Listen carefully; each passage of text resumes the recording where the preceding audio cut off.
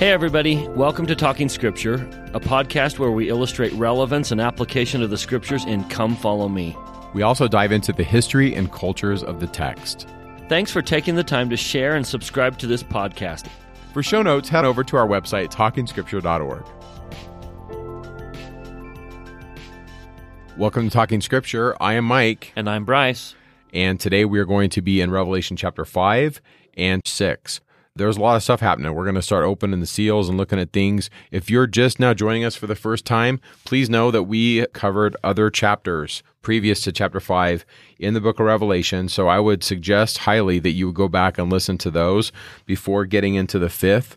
And I remember, Bryce, the first time reading this book. It's different reading it versus, okay, now you have to go teach it. I remember I was a first-year teacher, and I was called by my boss, and he said, we want you to give an hour presentation in front of all your peers on the book of Revelation, and I was literally like a deer in the headlights. I remember reading this going, okay, what do I even emphasize? I can really feel for the teachers out there that are teaching this, especially with the limited time that we have. And so I think what Bryce and I are trying to do is to go a little bit more detailed so that you can have the background here. So Bryce, chapter 5, he sees in the right hand of the person on the throne, I'm going to say that's the Father, he has this book. So chapter 4, we saw into Heavenly Father's abode, into His kingdom, and we saw His glory and His love and how much He wants to save His children. And now John notices the book in his right hand. Now Joseph asked the question, this is Doctrine and Covenants, section 77, which we turn to quite a bit. And thank goodness for modern revelation, which fills in the plain and precious things that have been lost. Section 77, verse 6, what are we to understand by the book? So we began with the end. We began in heaven, and we saw the glory of those who were saved. But how did they get there? What are we to understand by the book which John saw, which was sealed on the back with 7 seals? Answer, we are to understand that it contains the revealed will, the mysteries, the works of God, the hidden things of His economy concerning this earth during the 7,000 years of its continuance or its temporal existence. In other words, Heavenly Father has a book that contains all the things that He did to get us into His presence. The mysteries, the works, the hidden things, all of the answers to everything that happened, Heavenly Father's purposes for our lives, for every aspect of His creation. I imagine there's a chapter in that book for each one of us, and that chapter is the story of my life and why the things that happened to me happened. What were the hidden things in God's economy for my life?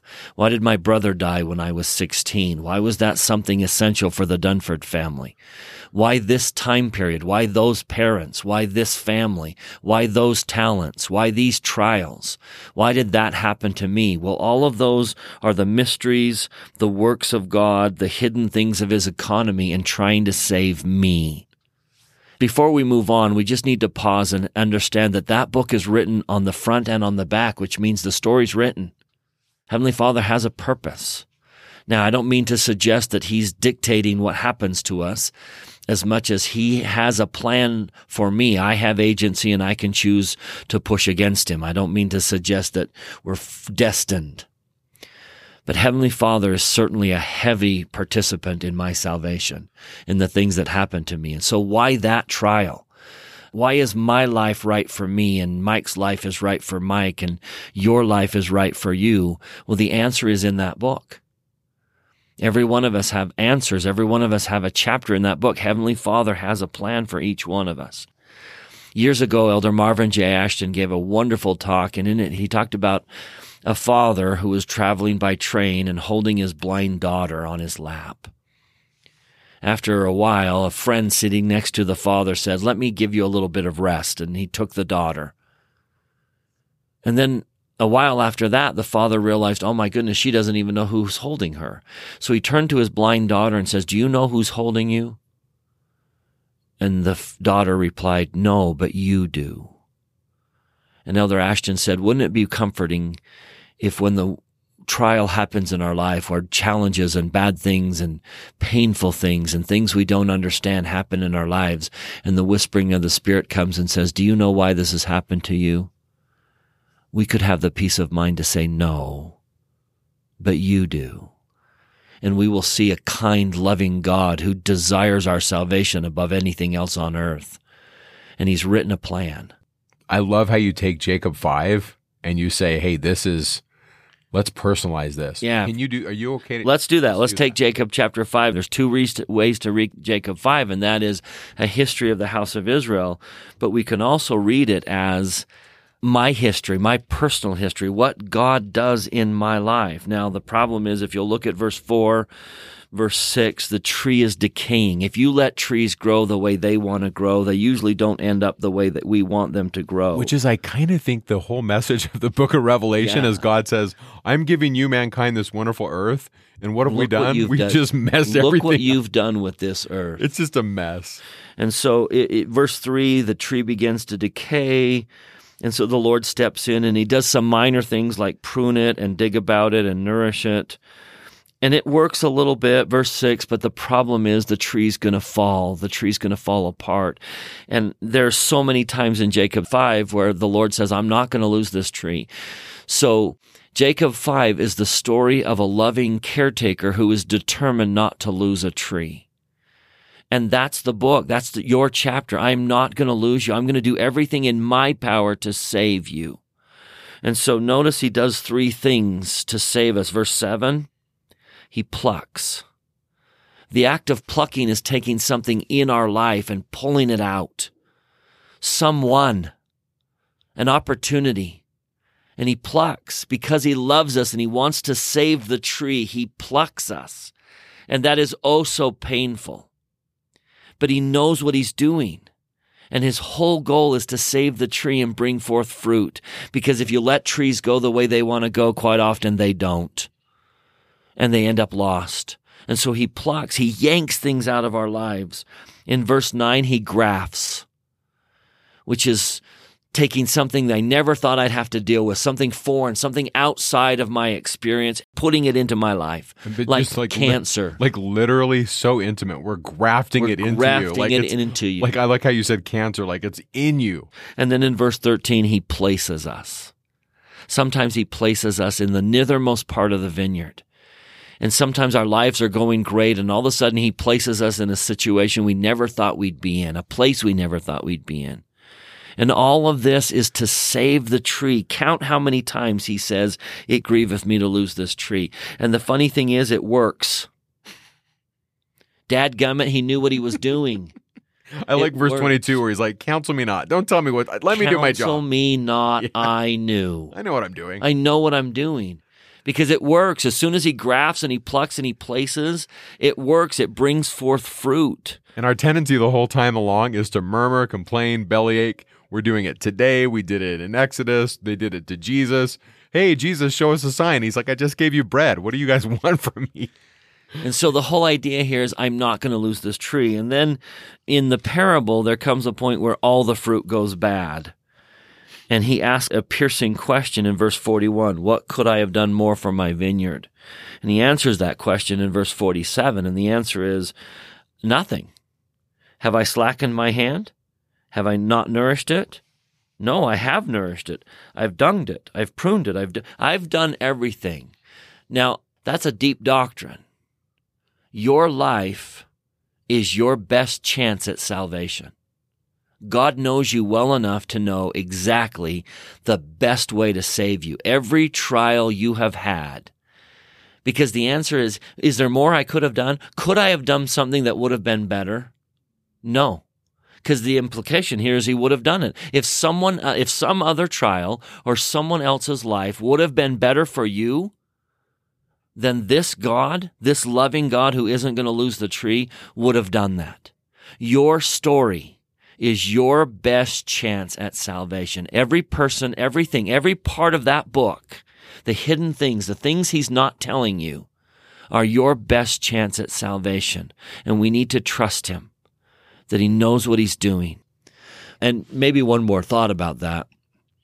The book is sealed. And the only person who can open it is Jesus. You cannot open the book. The answers to your questions will come to you when the Savior wants to open the book, not when you want the answers. And we have to trust his timing when he opens that book and lets us have the answers. Some people get answers in this life. Some people don't get answers until the next life. Counsel me not. I remember the first time you and I years ago talked about this chapter and you personalize it, and I've always taught it as this is the story of Israel. But if I read Jacob 5 and I read about my story, it changes so many ways the way I look at how I was raised, my circumstances. I have a friend who has had horrible things happen to him, and yet he's strong for it spiritually. I just think that this is it's just so beautiful, Jacob 5. And so if that's all you take out of Revelation 5, I think that's the money shot right there. You've won. You get what's going on in Revelation 5. This whole story of all these seals. And by the way, seals, they're not like the things in the ocean, right, that eat fish. A seal would be if I had a scroll and I was delivering it to Bryce through a messenger, I would put a hot wax on the scroll as it was rolled up. And with my signet, my ring, I would put an imprint on there. And so you can see like just a little imprint that says, Mike Day hates the Lakers. That would be my seal if I had one anciently. And if I lived in Rome, I would still hate the Lakers. And so I would send that to Bryce, and then he would know nobody's messed with this book. And so each one of these seals is going to represent a time period. But the overarching message is God has said, I've given you guys this earth, and it's a mess. And I'm going to send my son to fix it up. So from here on out, the story we're opening is the earth's story. God has a plan for the earth. Look what's happened. Look what you guys have done to my earth. And now I'm going to send my son, and we're going to fix it. We're going to clean it up, and we're going to turn it into a sea of glass. Yeah. And that's the story we're now going to tell. So John notices that the book is sealed. He weeps because no one can open it. And then someone says, no, someone can open it. And it's the Savior, Jesus, the Lamb of God. He hath prevailed to open the book. And so now he's going to take the book and open the portion of the book that is this earth story. What's happened on it, what's currently happening on it, what's going to happen shortly as it becomes a sea of glass. Yeah. So verse 1, I saw in the right hand of him that sat on the throne a book with written within and on the backside, sealed with 7 seals. I want to talk just a little bit about the right hand. The right hand in first century Roman world, it represented faithfulness. The Latin is fides, or in Greek is pistis, which is faithfulness or loyalty or trustworthiness. The right hand represented reciprocity. In 2 hands that were in a hand clasp represented complete fidelity in the ancient world. The Roman historian Tacitus, he used the phrase to renew right hands meant to renew a covenant or a treaty.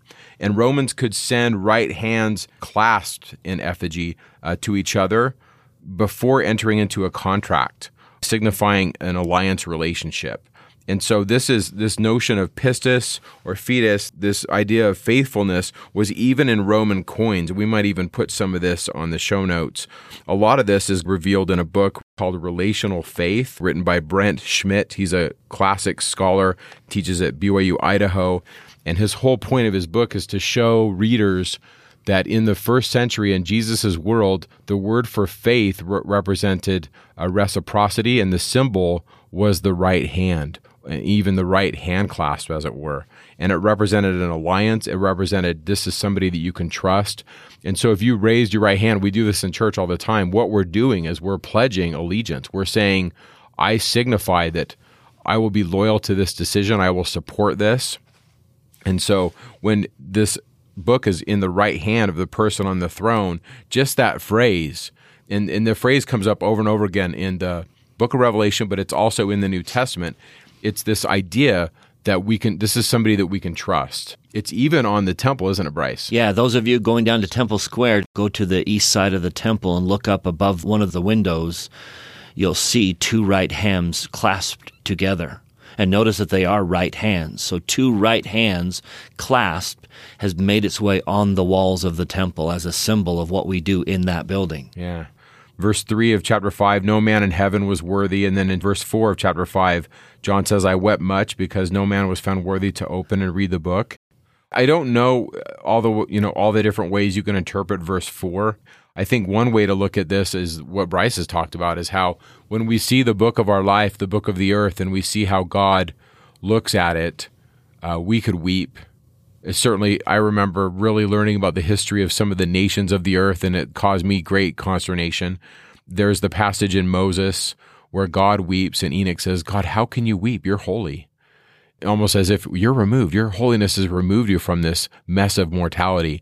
And the God of heaven weeps in the book of Enoch is contained in Moses. In other words, God is personally involved. So I think the weeping can go both ways. It can certainly be read many ways. But I really like that verse. It's very touching to me. While you're on that subject, let me read that verse. I'm in Moses 7, verse 48. It came to pass that Enoch looked upon the earth. So we're going to focus on the earth as an entity.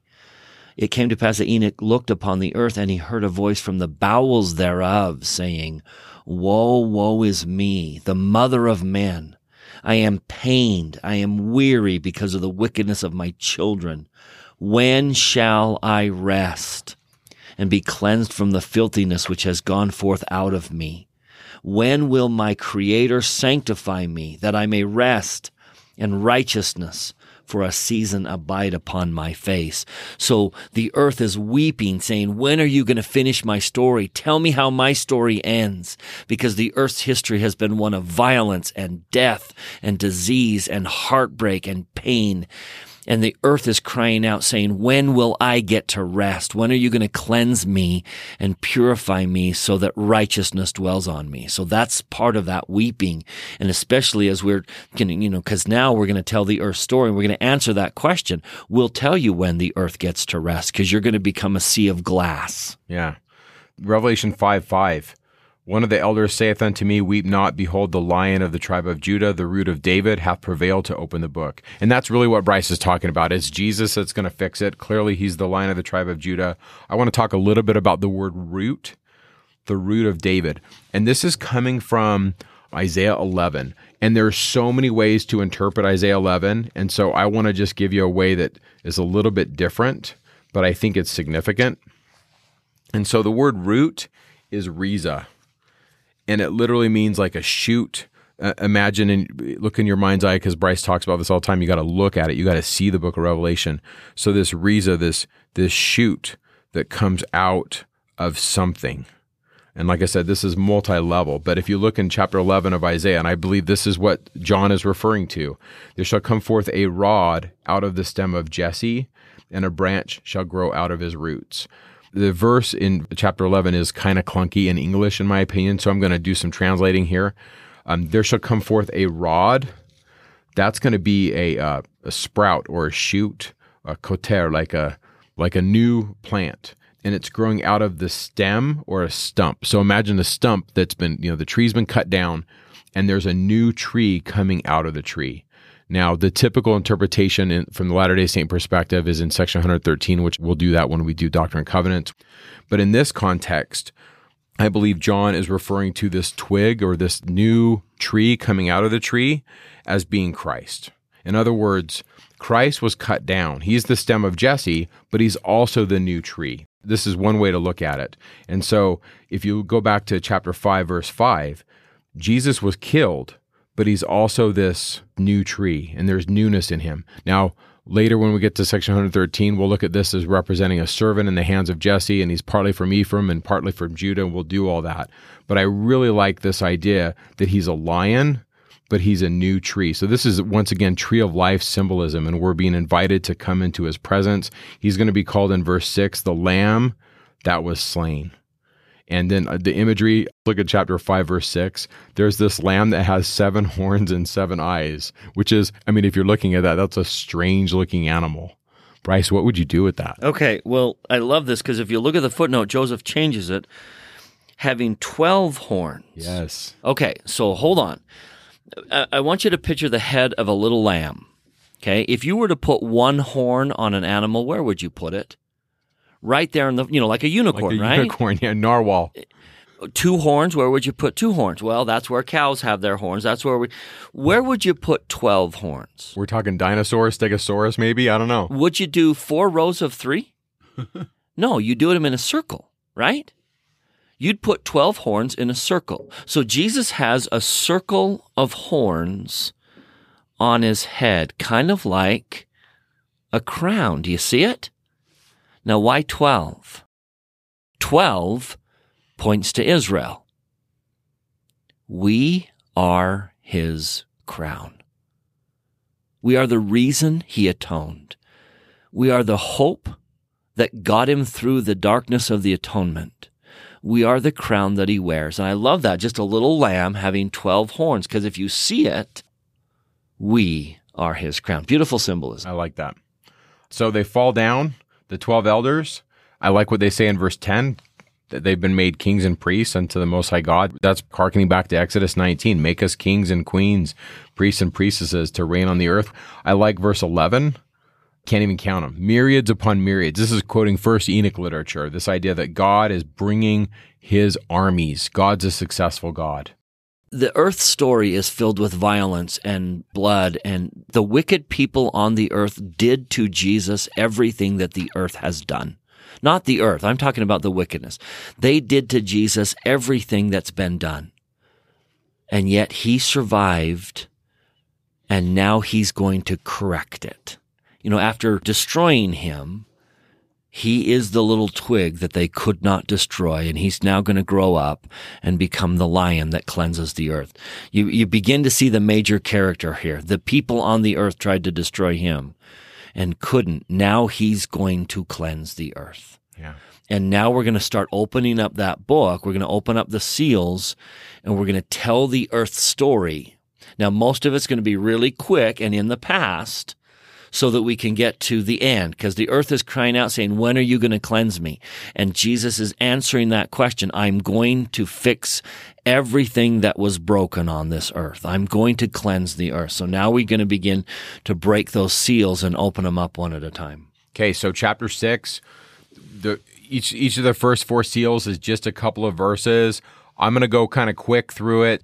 The first couple of verses of chapter 6, there's a white horse with an individual with a crown. He's conquering, and big picture, if you're doing time periods, if you want to throw this up on a timeline, 4,000 to 3,000 BC, Enoch, we're talking about his people. That's one way to read the text. The red horse, Puros, is blood red. 3,000 to 2,000, Noah's period. He's the dispensation head. The whole earth is filled with violence. We read this in the Enoch literature. It's in the book of Moses. It's in Genesis with the sons of God and the sons of men and some of the mixing there with the giants, which we've talked about before. The black horse in verse 5, this is a time of the patriarchs. But notice the issue happening in verse 6.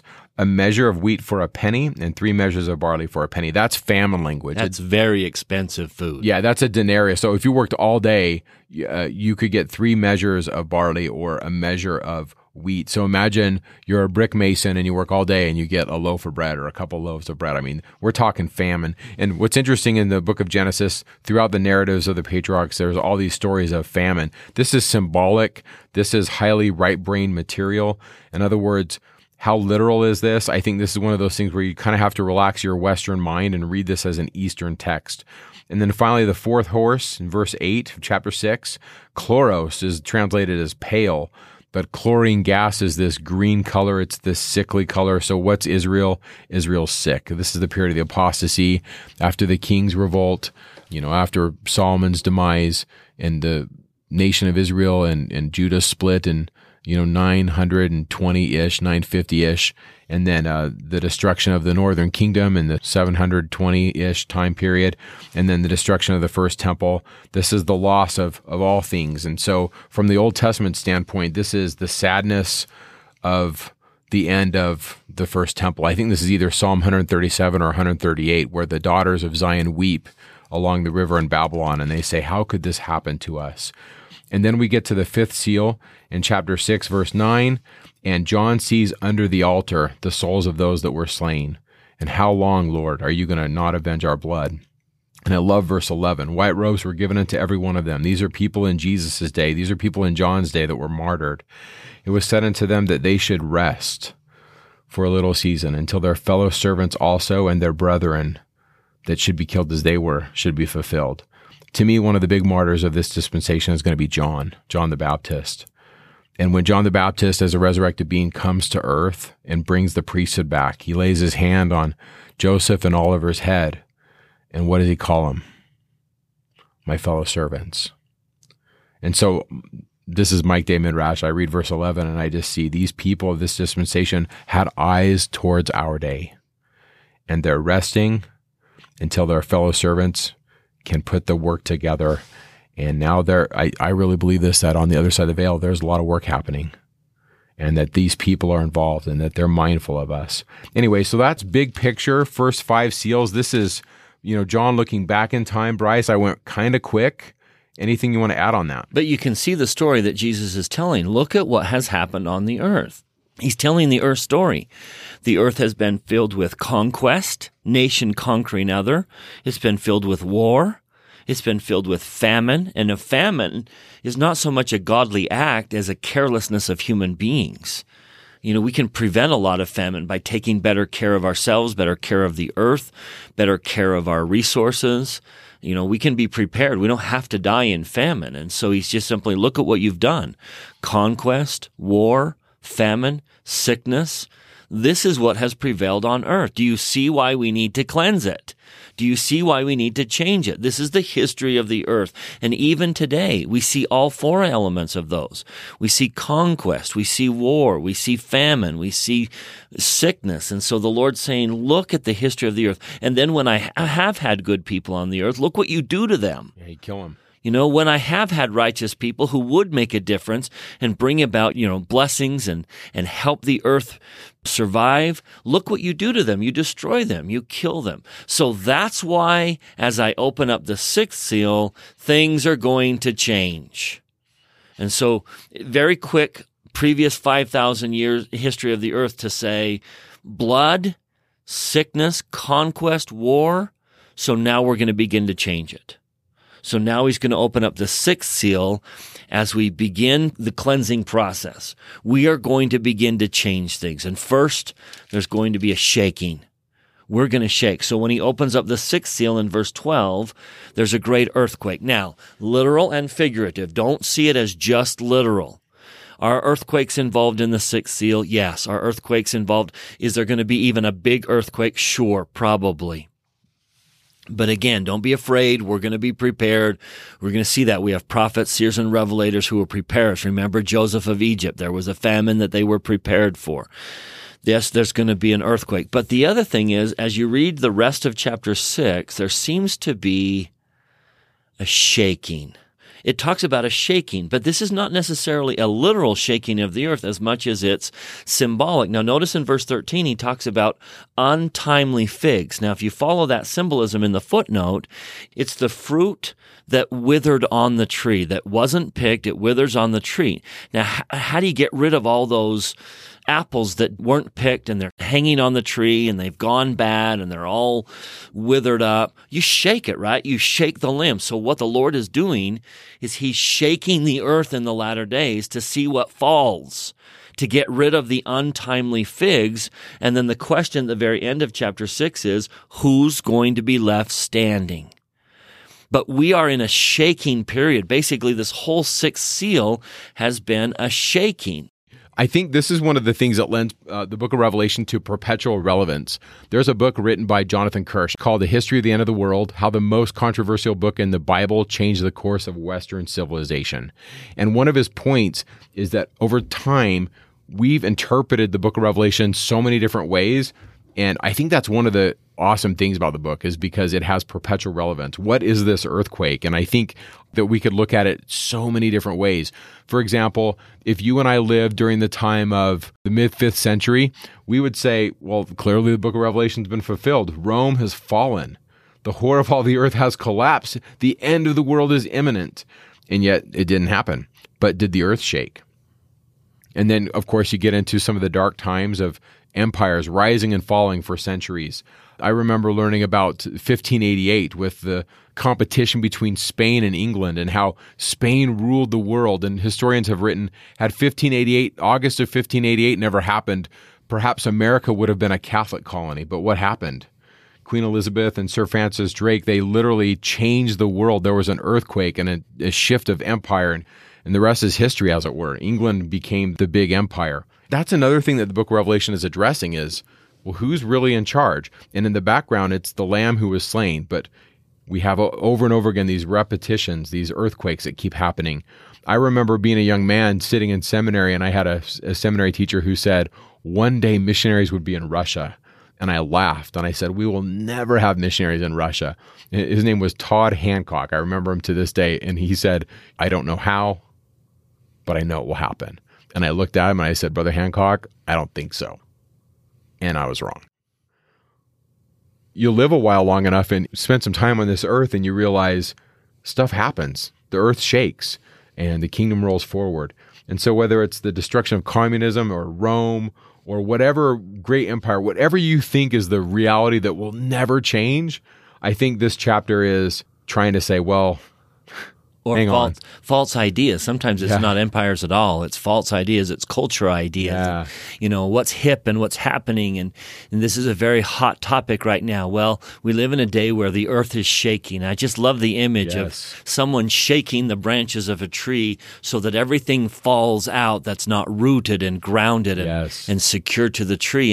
And communism fell out of the tree, and a lot of these false ideas are going to fall out of the tree. And so are you holding on to bad fruit? Are you holding on to something that's going to be shaken and fallen? Or will you be left standing at the end? Will you be part of the enduring tree, or will you be the untimely fig? It's just a beautiful image. Don't hold on to things that are being shaken and are going to fall and dissolve and come to naught. Hold on to those things that are enduring, that are going to be there in the end. And that closing question in verse 17, who is going to be able to stand, is going to be addressed when we come back to Revelation 7. So thanks for joining us, and we will see you next time. If you like this video, be sure to subscribe. And if you haven't already, go check out our YouTube channel called Talking Scripture. On that channel, Bryce and I have been working on some new video content. These new videos are in addition to the regular podcasts that Bryce and I do together and supplements to your Come Follow Me study. We're just trying to do what we can to spread light in a ever-darkening world. And so we hope you'll check out our new videos, and we'll leave a link in the description. Once again, thanks for joining us, and make it a great week.